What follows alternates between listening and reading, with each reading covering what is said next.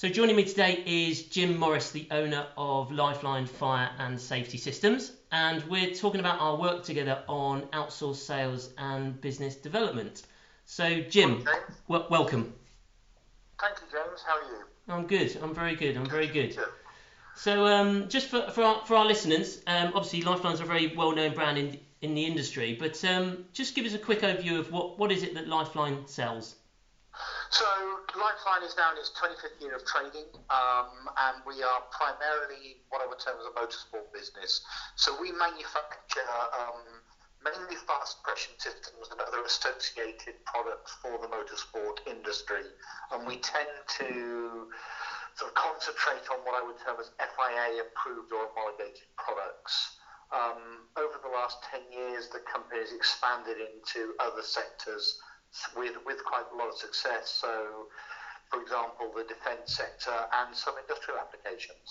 Yeah, perfect. And I suppose that FIA homologation also gives you a way to differentiate against other brands ultimately. Yeah, no, absolutely. And I also, something that we understand quite well as a business, we know how the FIA system works, and we know what the there's a little bit of protection in the marketplace, because it is quite a difficult process to navigate your way through. Yes, for sure. Definitely. And what sort of customers do you typically sell to?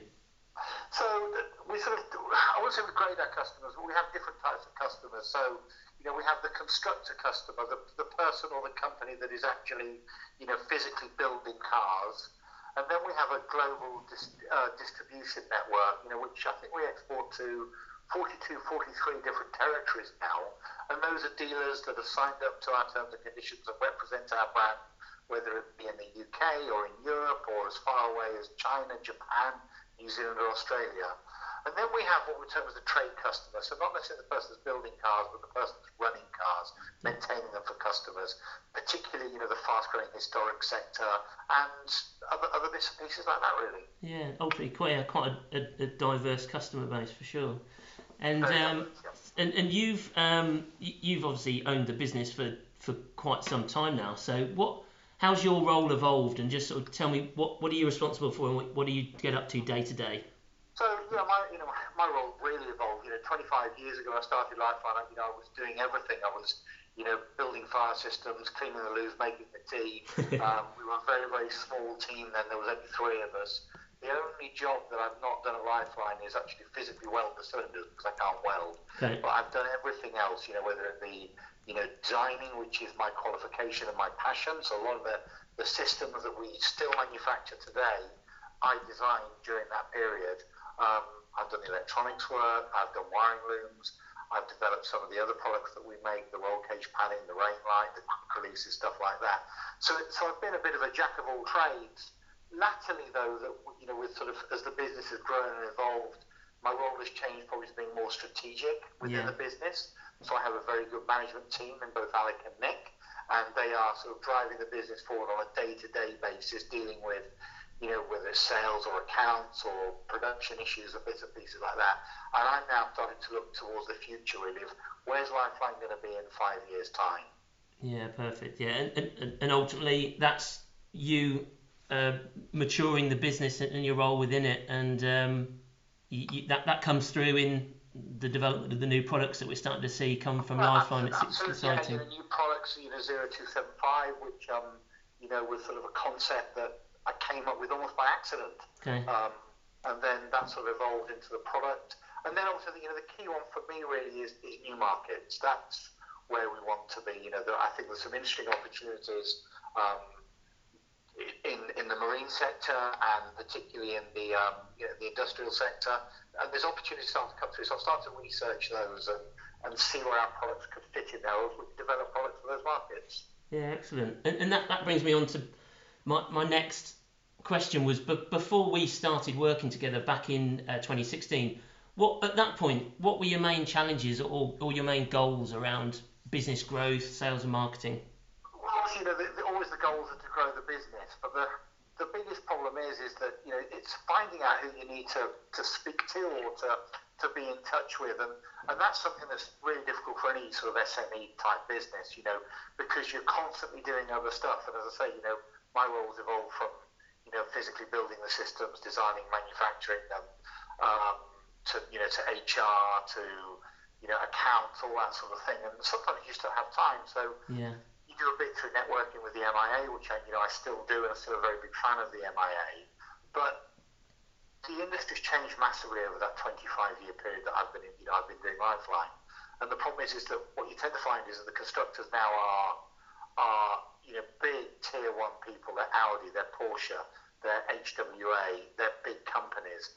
And the problem with big companies is that people are very transient. Yeah. So you don't have those relationships like you used to. So it's difficult to track the right person down. And certainly, using Tree Group since 2016. That's been one of the big things. I can come up with, say, I think such and such are building cars, but I have no idea who such and such is. And that's where Tree Group have really been strong, because they're able to do the digging and have the time and the resource to be able to go and knock on the right person's door. Yeah, perfect. And so before going ahead with us, what did you see as your other options to kind of improve that prospecting element of the business? Well, we try and research and find the people ourselves.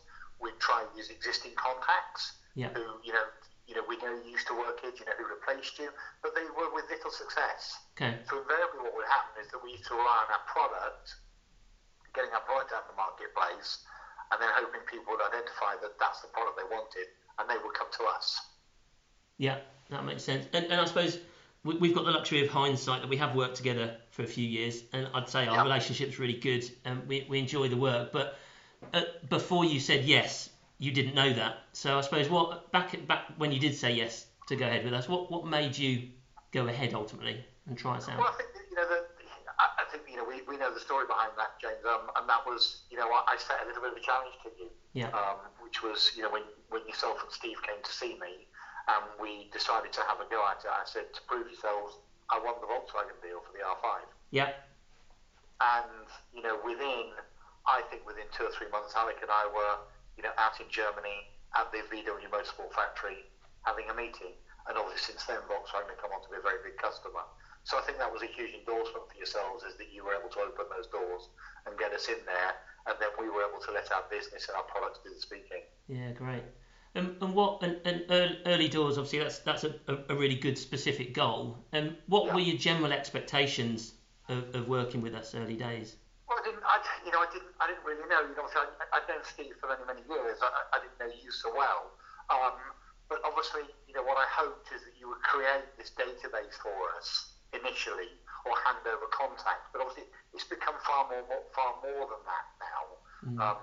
I know that it's become a real team and a real partnership between the two businesses, and that effectively, the Tree Group, when they're working for Lifeline, are Lifeline, and that there's a lot of discussion that goes on twice a week between Alec and Steve in terms of comparing the CRM, where are we up to, who have we spoken to, have we chased this lead up, how are we doing on that deal. It's a really, really good close working relationship, and actually it's probably exceeded my expectation. I don't think I fully understand it or fully understood what you were offering initially. Okay, that's great. That's great to know. And I suppose if we had to pick now, Volkswagen, that would be a big tick in the box. What would you say apart from that as kind of the main benefits or successes of our time together? Volkswagen is obviously a big one. There's a whole raft of new customers that you brought to us, new dealers. Bichabal, is a really good distributor for us now. We hadn't heard of that company before you came on board. But I think that the main thing that you've done to us is that you've exposed our brand to an even bigger audience. And you've worked closely with us, you've listened to our ideas, we've listened to your ideas, with the website, with the new website that we've got coming through in HubSpot and stuff like that.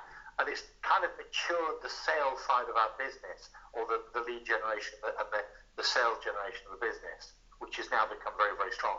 Yeah, perfect. Yeah, and it should feel like that internally as well as externally. We should be in your sales team. So I think that's definitely been a good success. To the external world, we're sat in your office, and we often Absolutely, are. Yes. But internally, we should be a seamless sales team. So yes, That's really good. And last question: if you owned us, if you owned the Tree Group, is there anything you'd do differently, or any ideas you'd have to kind of improve what we do?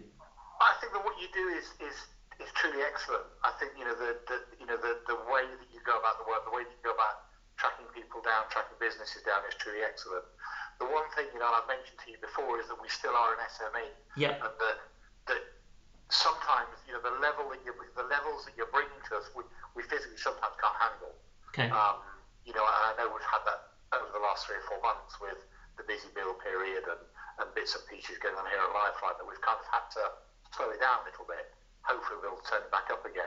But I think it's really is perhaps is understanding that we're not a great big company that has endless resource to be able to throw at just sales or lead generation. Yeah. Because then we've got all the other problems behind it, such as we've only got really one sales director, Alec, and then we've got 2 sales girls, and then of course the production. So you've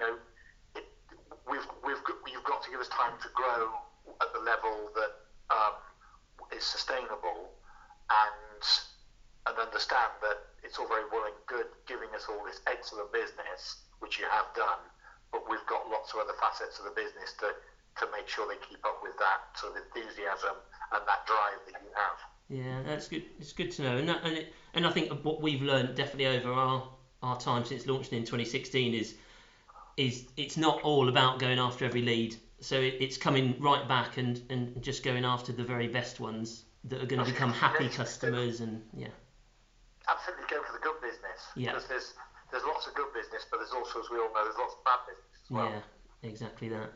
That's great. Well, that's great. Thanks, Jim, and thanks to our listeners who can find the latest ideas for automotive companies to improve their sales, marketing, and website at thetreegroup.co.uk/news. Or listen to our podcasts on iTunes and SoundCloud.